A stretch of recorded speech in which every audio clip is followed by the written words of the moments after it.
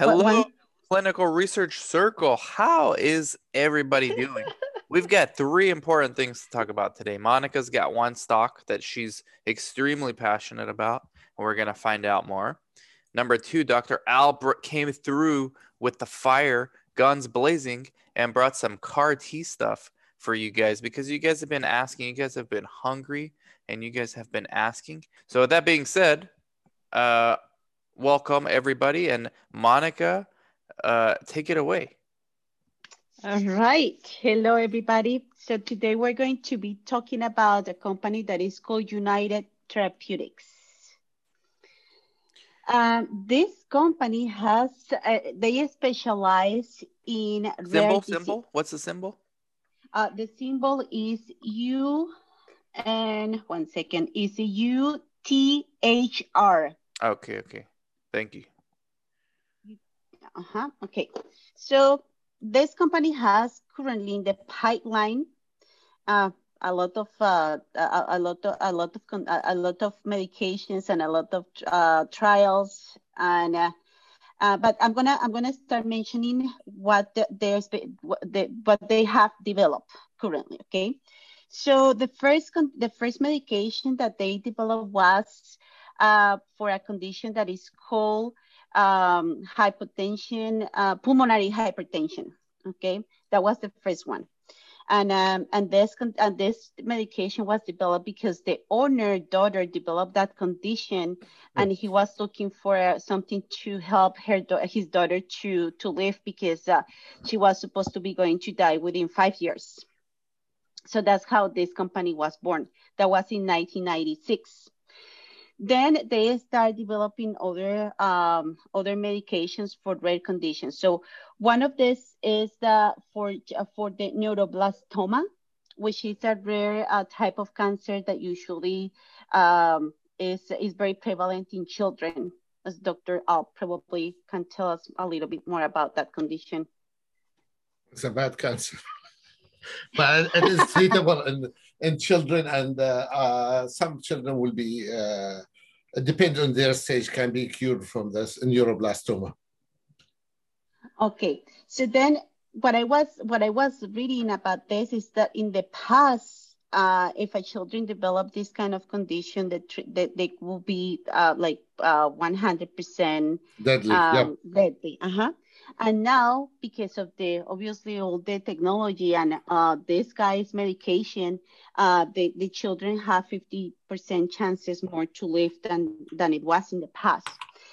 The other products that they are developing is organs using immunosuppressant inducible pluripotent stem cells.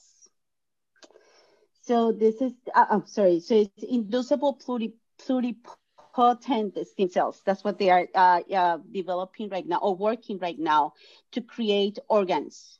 So this is for the organ transplants. So which means is that with this technology, they will be able to create the organs using the patient's cells, so the patient won't be rejecting the transplant. And then the other product is that, and this is still under research, is that they learned that the pigeon is very similar to the humans, and also the size of the organs are very similar to humans. So what they can do is engineering, modifying these organs in order to use it for the organ transplant. So they have two products for organ transplant. One is for people, like, for example, they have an accident and they need the organ right away. It will be this pig genome organ type of organs. And but these patients will be using immunosuppressants for life. I mean, just so that way they don't reject the organs, obviously. And then the second product is the one that they develop for the patient, like customized for the patient, so that way they don't reject the organ. So on Dr. Al's favorite website, which we should get a free account by now, Biopharm Catalyst, we have a PDUFA. Yeah, we have a catalyst coming up, PDUFA, for Tyvaso, the one Monica was talking about. Okay, but this is bad. April 29, 2020, they had a complete response letter. So this product is stopped for Travant for the same indication. I don't know these drugs, how similar they are to each other.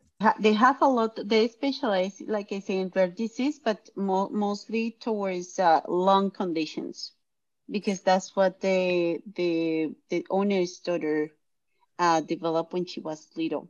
By April, the company expects a decision from the FDA by April 2021.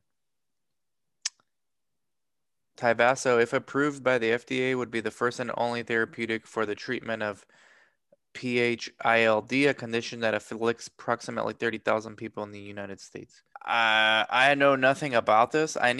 If I were investing, I would need to know what's the difference between Tyvaso and Treviant. Because Treviant, for the same indication, a much bigger indication, just pulmonary arterial hypertension and not pulmonary hypertension associated with interstitial lung disease, development to be discontinued. So it wasn't safe or something. I don't know. It's away from my specialty. It is very specific for pulmonary medicine, pulmonary hypertension, and interstitial lung disease. Okay, so March 3rd of this year, United Access PAH program Treviant once bought for a cheap acquisition of Arrival after FDA feedback. So they bought that Treviant from another company. Regulators had directed United to both redesign the product and conduct a new study that not only would have added significant delays, but may have proved unsuccessful in answering the FDA's concerns. Specifically, the FDA took issue with the pump device. Treviant uses a pump to deliver a reformulated version. The accuracy of the pump was not up to snuff. And United said the agency wanted the company to improve the accuracy in certain respects. So United had decided to throw in the towel. They're halting all development of the program after determining it won't be commercially reasonable. Okay, so that's Treviant. And now the other one that's up for PDUFA is Tyvaso. So let's see. That's a good, to me, that's a good sign. It's not one that they made in-house like Tyvaso. I like about these companies that they are very, very extremely progressive. Okay, well, whatever, this PDUFA is coming up in April for this Tyvaso, for the other application for Tyvaso. Yeah, you guys probably, or I'm sure you guys know about SiriusXM, right? Okay, she's the owner of that. She was that created that. Need to invest. Are you invested? I am. Let's see. I gotta do some more research on this, guys. The purpose of this circle is not to give you advice. It's to discover. This is like for due diligence. They're obviously a big company, $7 billion market cap. So it qualifies as like a mid-size biotech. Usually the ones we review are like under $1 billion market cap, right? So this is big already, but they have a PDUFA coming up. They have a eccentric founder and one with a proven track record. 42% reduction in NT-proBNP with Tyvaso versus placebo. 39% reduction in the risk of clinical worsening. 22% of patients treated with Tyvaso experienced the clinical worsening versus 33% of placebo. Significantly fewer patients in the treprostinil group than the placebo had exacerbations of underlying disease. Significant 26 improvement versus 38. Yeah. Just significant improvement. Hold on here. Significant improvement of the peak of the 6 mmD at the week 12 day. Consistent, most treatment consistent with the existing Tyvaso label. The safety profile was similar to previous studies of Tyvaso. No, this is very significant results and with a very good p-value. Okay, so I think it's a good medicine for the pulmonary hypertension with the interstitial lung disease. Well, there you go. There you go. I had to get that in there before we move on to cars. They had chance, New England Journal of Medicine, to move the stock price. But now the Clinical Research Circle, a much more prestigious publication than the New England Journal of Medicine, we have the chance to move the stock price. So, all right, let's go to the CAR T cells. People have been Yeah, asking about guys, this. you've been asking about it and what it is and everything. So I just brought like a couple of slides for that. Anyway, CAR T cell, it is like stand for chimeric antigen receptor. Chimeric, it's a Latin word which is like different type of receptor on the cell that's been engineered, and normal T cell does not fight against certain type of abnormality, but this is target therapy for the cancer. Okay, now we see T cell plus the chimeric antigen surface that they engineer it together and put it on the surface of the T cell that goes and fight the cancer. Can I see the next slide? This is amazing. This is why people watch, because Dr. Al is just giving us all a presentation of CAR T and what it does. This, you can't get this anywhere else. New England Journal of Medicine, you can't get this from there either. You can't. This is amazing. We need to start over. Monica, can you show the slide again? We're willing to take sponsorship from New England Journal of Medicine. This is okay. Now the CAR T cell treatment, they take the blood from the patient where Monica putting her arrow, and they manufacture it outside the body and build up a new chimeric antigen receptor, CAR, for the T cell, and then they grow it outside and then inject it back into the human being, into the patient. And this chimeric antigen, it is like target specific for the type of the cancer that they have it. They're using now mainly in hematological malignancy, in chronic lymphocytic leukemia, and acute leukemias, and in non-Hodgkin lymphomas. So this is autologous? This is autologous? It can be autologous or allo or auto.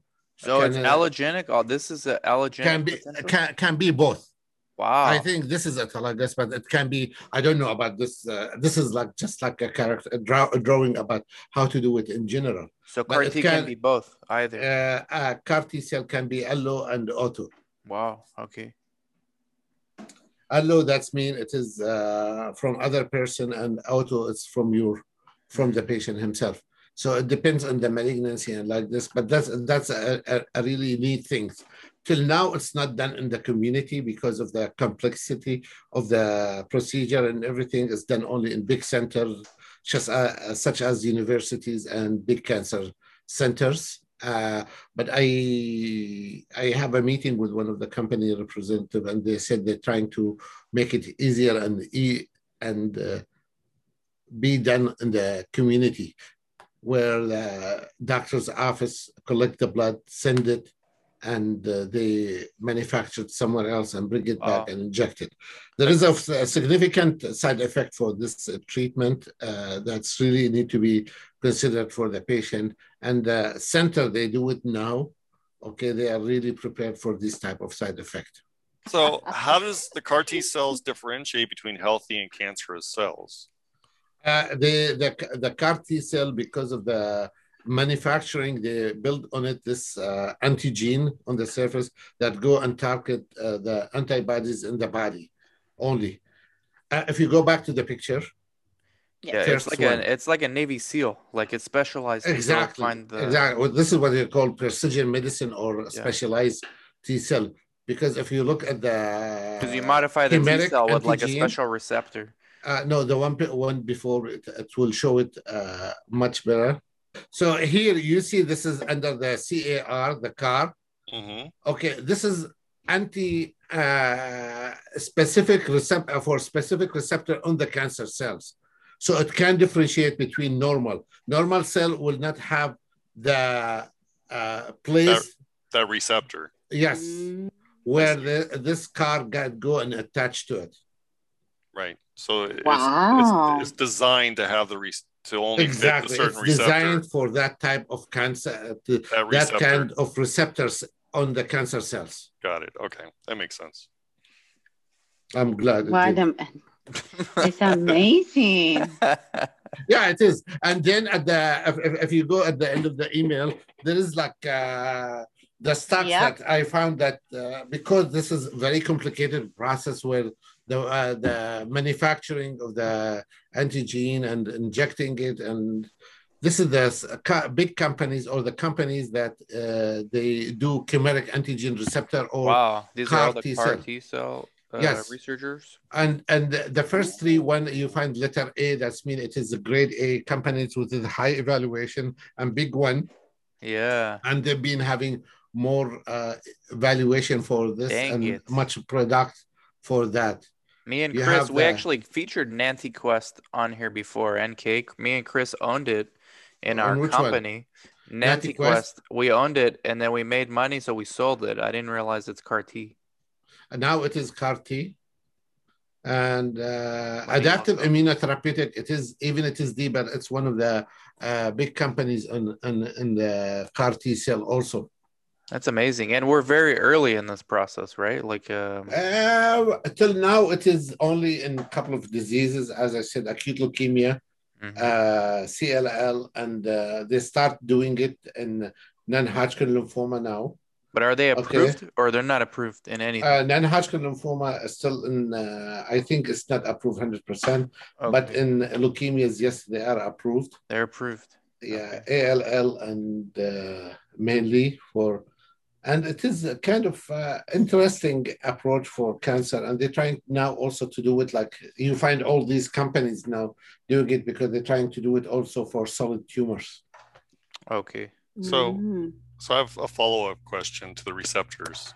So do the receptors change dependent upon the individual or dependent upon the cancer? Cancer. Dependent upon the cancer. So the receptor would be the same for leukemia for everybody. That's a way big question to answer. Okay. Because each person have his own. There is like common receptor to say you have the receptor A 1, 2, 3 for the cancer to recognize, but also you have some patient will have receptor 5 and 6, and the other patient will have receptor 8 and 9. Okay, and that's why you find different response, different behavior of the cancer or the malignancy in general over the patients. I see. And we cannot find exactly why this is happening for the cancer, but there is a heterogeneous type of receptor usually. Okay. But there is common receptor that we can direct antibodies to it directly. Thank you, guys. Thank you, Monica. Thank you, Dr. Al. As always, thank you, Chris, for the color commentary. And then thank you guys for watching, listening, and we'll catch you all later. Bye-bye. Better than New England Journal of Medicine. Bye-bye.